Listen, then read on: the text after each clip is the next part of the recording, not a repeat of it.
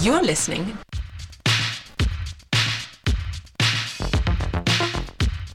the Chilean British Radio.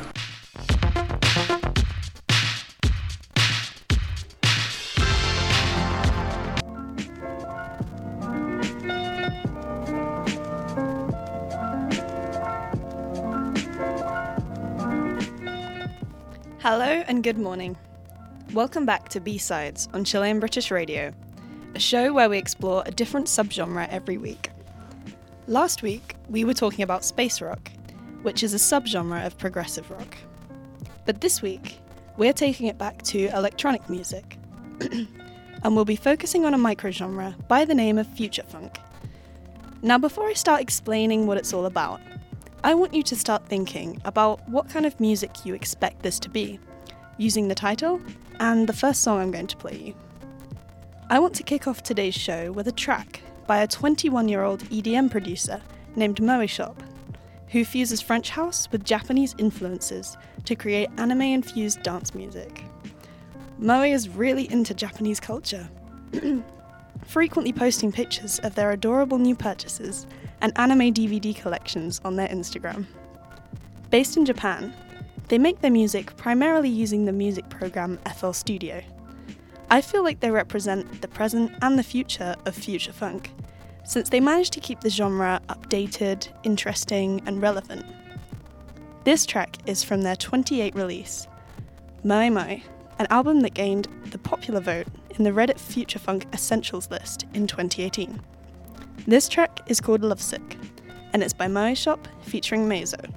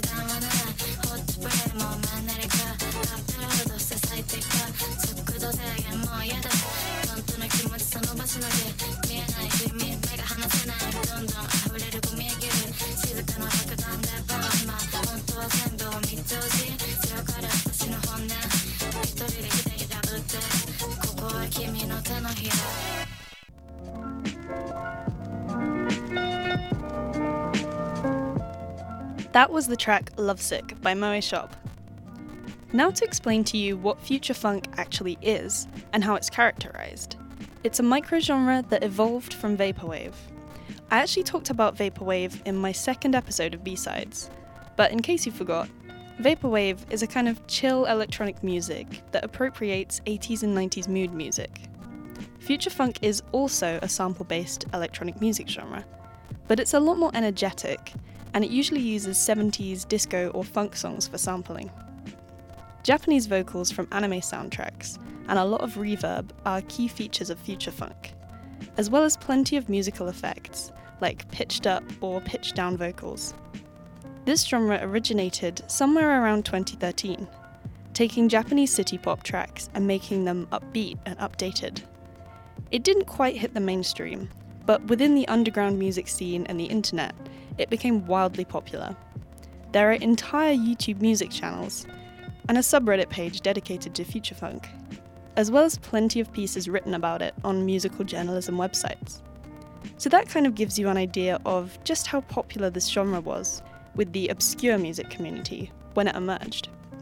One of the first prominent future funk artists was Macross 82-99.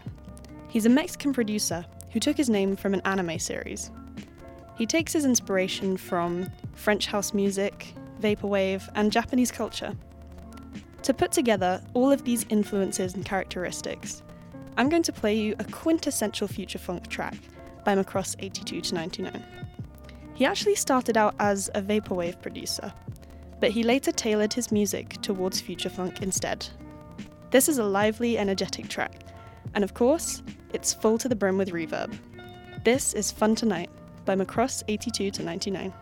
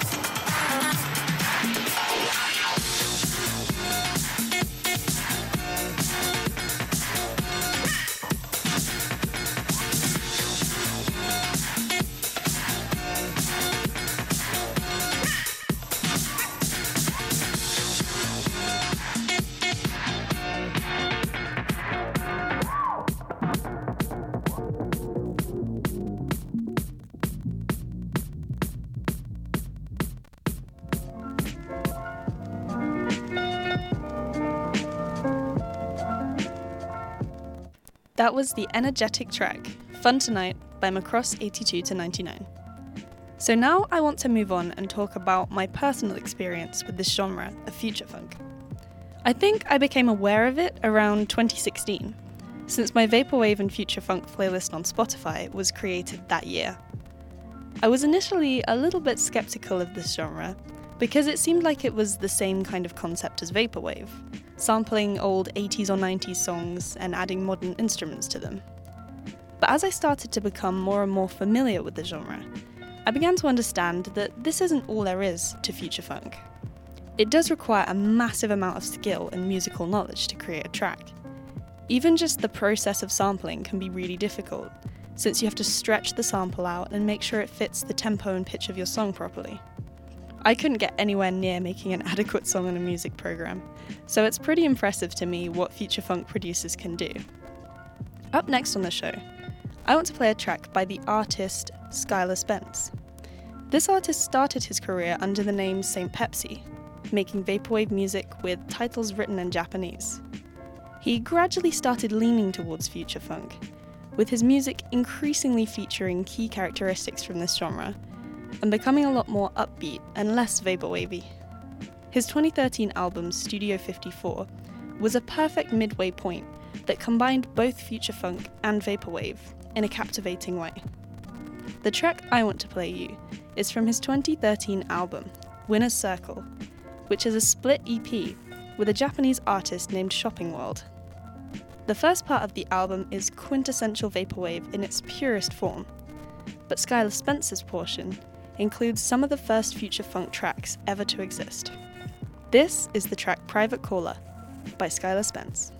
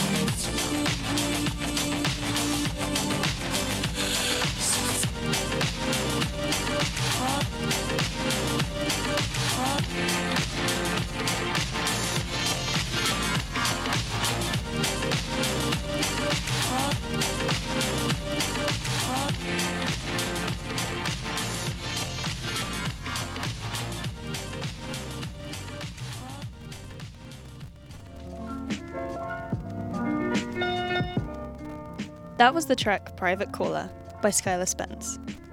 Now, to help you paint a better mental picture of future funk, it's essential to understand its origins. Let's take it back to when the genre of funk itself began. Original funk music has its roots in the mid-1960s, when African American musicians created a kind of music that focused on a bass line and a drum beat. It was danceable, but it usually had a slow tempo and featured syncopation, emphasizing the downbeat. This style of music was popular for quite a few years, and the genre of disco takes a lot of its characteristics from funk. One could argue that disco evolved from funk itself. But soon, hip-hop and R&B started to take over the radio, and funk slipped into decline. For 30 years, the genre was absent from the mainstream in large volumes, and the only traces of it were mainstream songs that took their inspiration from funk, and popular artists sampling old funk songs. But then, in the late 1990s, there was a resurgence. New funk had arrived. Artists like Fatboy Slim, Groove Armada, and Calvin Harris were incorporating funk characteristics into their music and becoming incredibly popular. And not long after that came the very genre we're talking about today, future funk. But first, to exemplify the original funk genre and give you a better understanding of where future funk draws its inspiration from, I want to play you a classic track from 1981 by the legendary Motown artist Rick James. Its background vocals are provided by another iconic band, The Temptations, and it was nominated for a Grammy in 1981, as well as being famously sampled by the rapper MC Hammer in 1990. That recording actually won a Grammy, which is pretty ironic. The original song didn't win an award, but the sampled track a decade later did. Poor Rick. But anyways, here's the track Super Freak by Rick James.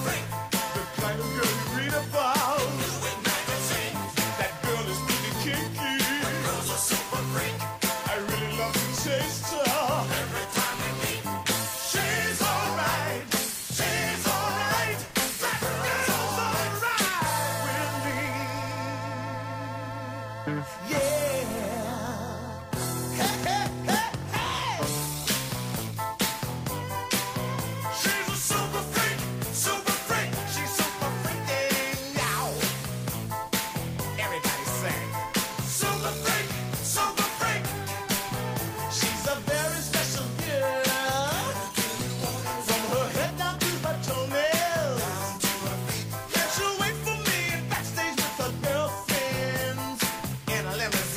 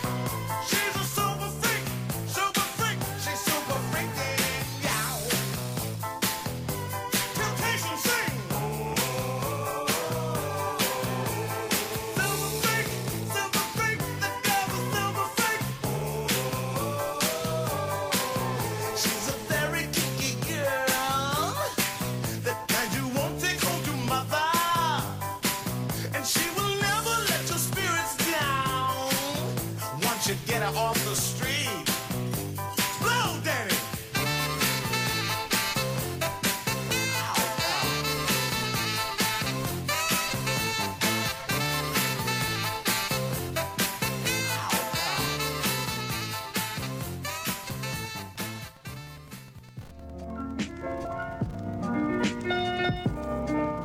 That was the track Super Freak by Rick James. Now, some people use the term future funk interchangeably with vaporwave, but the truth is that they're two relatively different genres. Vaporwave is a lot more slow, relaxed, and ambient, whereas future funk is very upbeat and extremely danceable.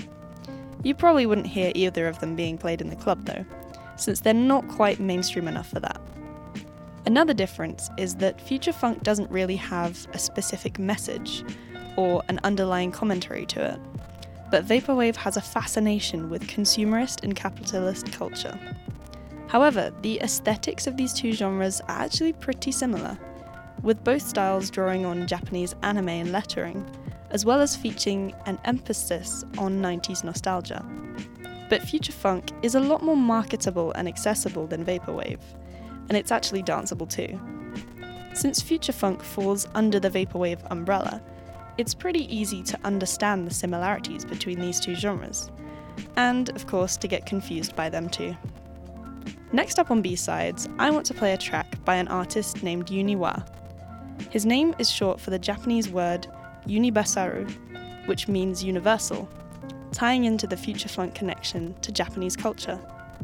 He started making music at the age of 13, and since then, he's racked up around 2 million streams on Spotify, as well as winning numerous prizes for his music in his home state of Arkansas, and having one of his tracks featured in an Adidas advert on TV. He's a very hard worker, and he puts out a lot of music. He's currently working on 2 albums simultaneously, after releasing numerous projects already this year. The track I want to play you now is from his 2015 album, Ethereal Lover. This is the track Can't Tell by Uniwa.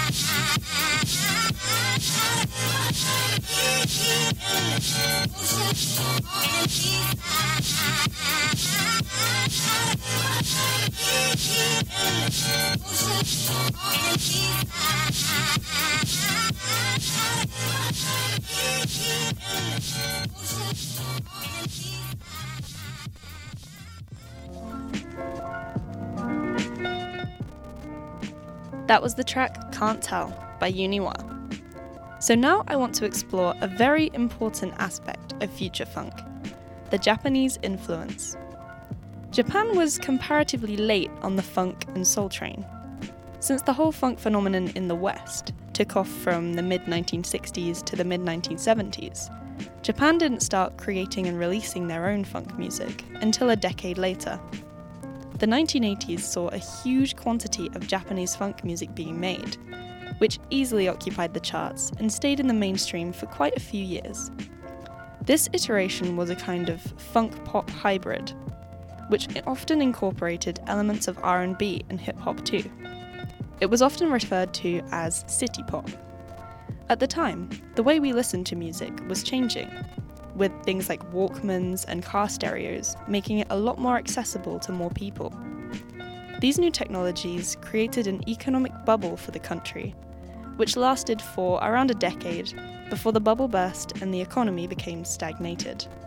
And with that, the genre of city pop fell out of popularity. So when the genre of future funk rolled around, with its fascination with Japanese culture, it was inevitable that a lot of the samples used would be Japanese music. And so it's incredibly common for future funk music to use Japanese vocals for its samples. This is a really important feature of the genre, and it's one of the characteristics that sets it far apart from other genres like new disco or French house. Of course, there are plenty of future funk songs with lyrics in English too, but those are the main two languages of the genre. I've actually never heard a future funk song in a language other than English or Japanese. This next track I want to play you is a quintessential future funk song that features Japanese vocals. This is the track Bay City Rollers by Young Bay.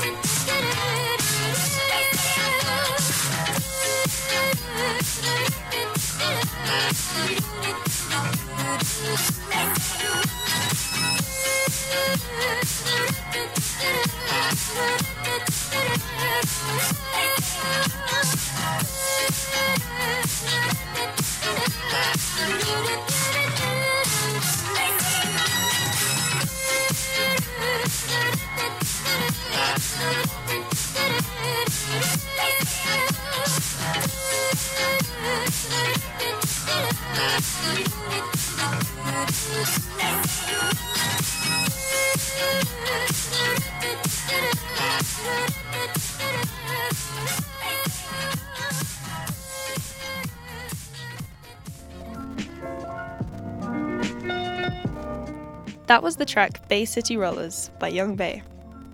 Now onto a topic that is frequently discussed and comes up a lot, not just in future funk, but in modern music in general. Now that sampling is so popular and widely used, it's becoming more of a problem that the samples have to come from somewhere. Using old and obscure artist music is a way of avoiding copyright issues, or contacting the artist to make sure it's okay to use the sample, or even buying the sample on regulated official websites. There have been plenty of incidences over the years of artists being taken to court over copyright issue claims. A perfect example of this is a song I featured earlier in this episode, Super Freak by Rick James. When MC Hammer sampled it in his 1990 track You Can't Touch This, he was hit with a lawsuit. He hadn't acquired the proper copyright to use the song, but it was all settled when Hammer agreed to credit James as a songwriter on the track. Next up, I want to play you a track by an artist from Ohio named Amherst. This is from his 4th album on Bandcamp, called Heat.wav, which was released during peak future funk obsession in 2015. It's a typical future funk song that follows all the characteristics of the genre, including sampling a funk track from 1981, named Something About You by Angela Bofill. It achieved moderate success, but it failed to break the top 50 in the USA. This relative obscurity makes it perfect for a future funk sample. This is the track Something About You by Amherst.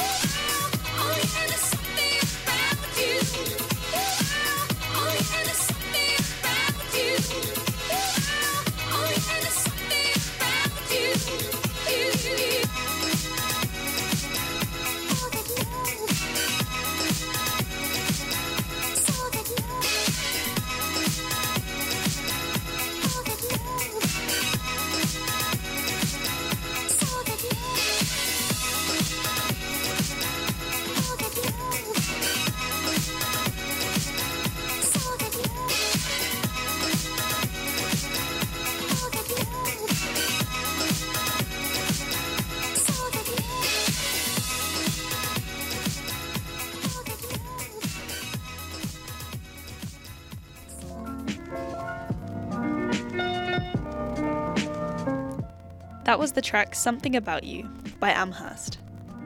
Now, in modern music, there are a lot of new genres being invented and pioneered, and therefore, a lot of new words are being invented to describe them. Just look at every single episode of the show so far. We've had some really interesting genre names, like escape room, witch house, shoegaze, and vaporwave. One particular way of defining new takes on old genres is to slap a word in front of the genre and make that the title. For example, we've talked about shoegaze and newgaze, but there are plenty of other examples, like metal and new metal, folk and neo-folk, and of course, funk and future funk. In my opinion, this is a pretty uninventive way of labeling new genres, but I suppose it's the easiest way to do it. I feel like the name of a genre can be really creative and evoke particular mental pictures, just like vaporwave or witch house, and it could be a missed opportunity to just add a word in front of a pre-existing genre and call it a day. But again, this is definitely the simplest way to define a genre, and make it more recognizable to people who have never heard of it before. And anyway, the lines between genres are becoming pretty blurred nowadays too. More and more artists are mixing all kinds of genres to create their own styles of music.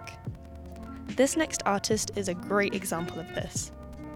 On my favourite website, everynoiseatonce.com, they feature under 10 different genre titles, some of which include indie-tronica, chillwave, new rave, neo-synth pop, and even dance punk.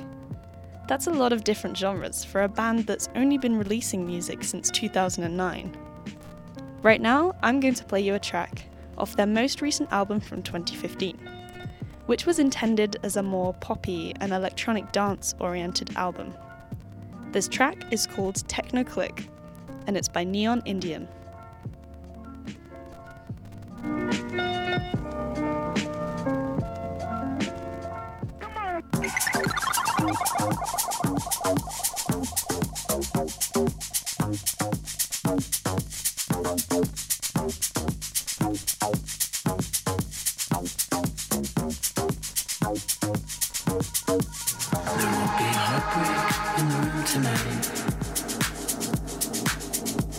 No sentiment to speak of,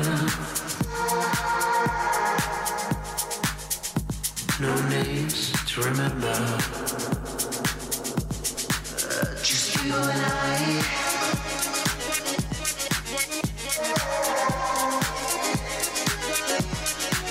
Just you and I.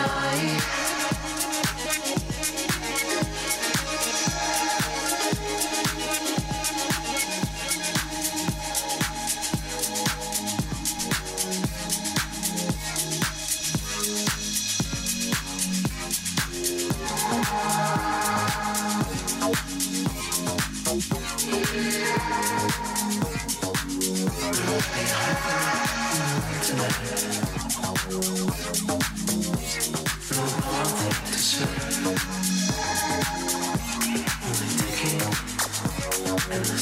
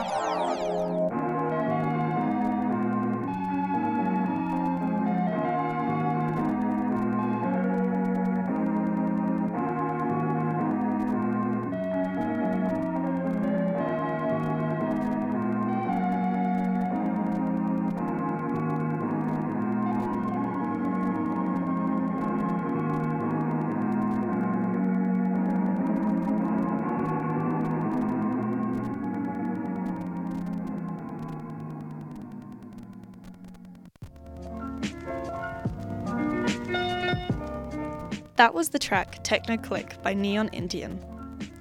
When you're discussing future funk, a term that can come up a lot in conjunction with it is nu disco.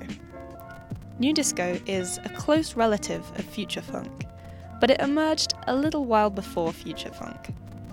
It's highly possible that it's an umbrella term under which future funk exists, since it can be very hard to differentiate between songs within the two genres. Nu disco, however, draws its inspiration from the genre of French house, and obviously its focus is sampling disco tracks as opposed to funk tracks. But there's also quite a lot of confusion out there as to what the differences are between disco and funk themselves. There are a lot of technical musical differences, like the harmonic content and the chords used in both genres. To be specific, funk is a lot more blues-based, whereas disco is specifically made for the dance floor. The way I like to look at very similar genres is that you should respect whatever the artist wants to define their music as.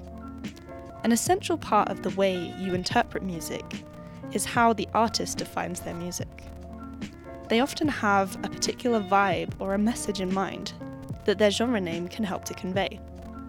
Just like last week, when I talked about the genre of space rock and how some artists preferred to name their own music cosmic rock instead. Right now, I want to play you a track that could be considered an important precursor to future funk and nu disco. It's by an iconic French house band called Justice, from their groundbreaking album Cross, and it's a track that burst onto the music scene in 2007 and hit #1 on the UK dance charts. This is DANCE by Justice.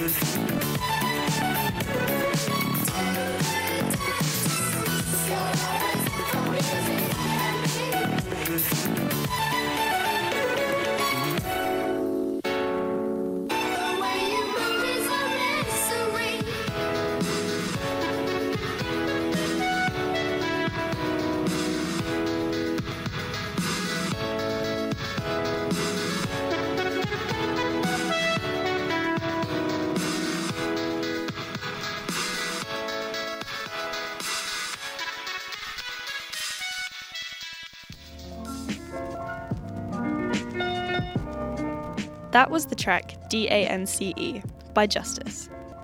So far, we've looked at the past and the present of future funk, but now it's time to talk about its future. Many modern microgenres tend to die out and lose popularity quite fast, often due to oversaturation of the market and speculation from the media. And sadly, I fear that this has already happened to future funk. Even though there are still plenty of artists within the genre making music to this day, like Moe Shop, the first artist from this week's episode, the fact is that a lot of people have lost interest in the genre.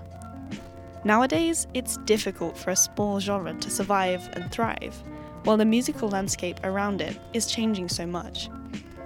It's a shame, but the music industry is a dynamic and turbulent environment.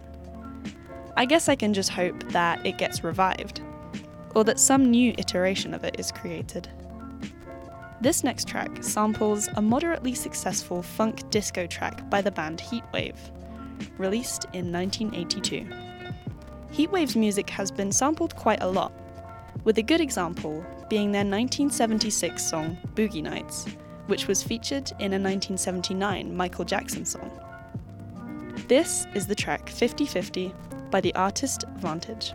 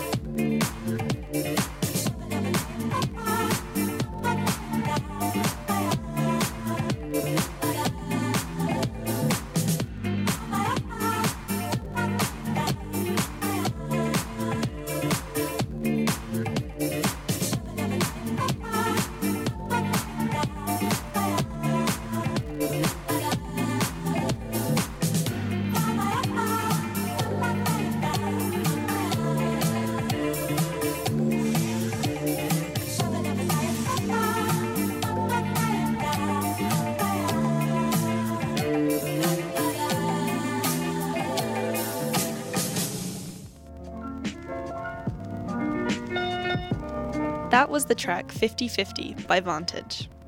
So now it's sadly come the time for me to wrap things up and finish this week's episode of B-Sides on Chilean British Radio. I really hope that you've enjoyed listening to the programme, and that you might consider doing some further research into the genres I've talked about today, or listening to more future funk. Personally, I think it's so interesting reading and learning about the history and the roots of specific genres, as well as becoming familiar with their current modern iterations. I've had so much fun researching and finding future funk music, not just sharing my prior knowledge, but also adding to it, and developing my understanding around the subject. That's the best part of having the opportunity to host this show, and I'm so grateful that I get to talk about my favourite artists and share my favourite music with you every single week. I can't wait to start doing my research for next week's episode already. But for now, I want to play you a track that features a sample from the Donna Summer song On the Radio, a very popular and well-known 1980 track that marked Donna Summer's 8th consecutive top 5 single in the USA. This is by an artist called Glue 70, who I've played before on B-Sides, during my episode about Vaporwave.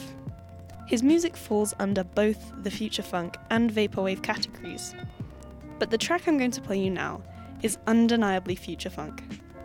Thank you so much for listening to B-Sides today.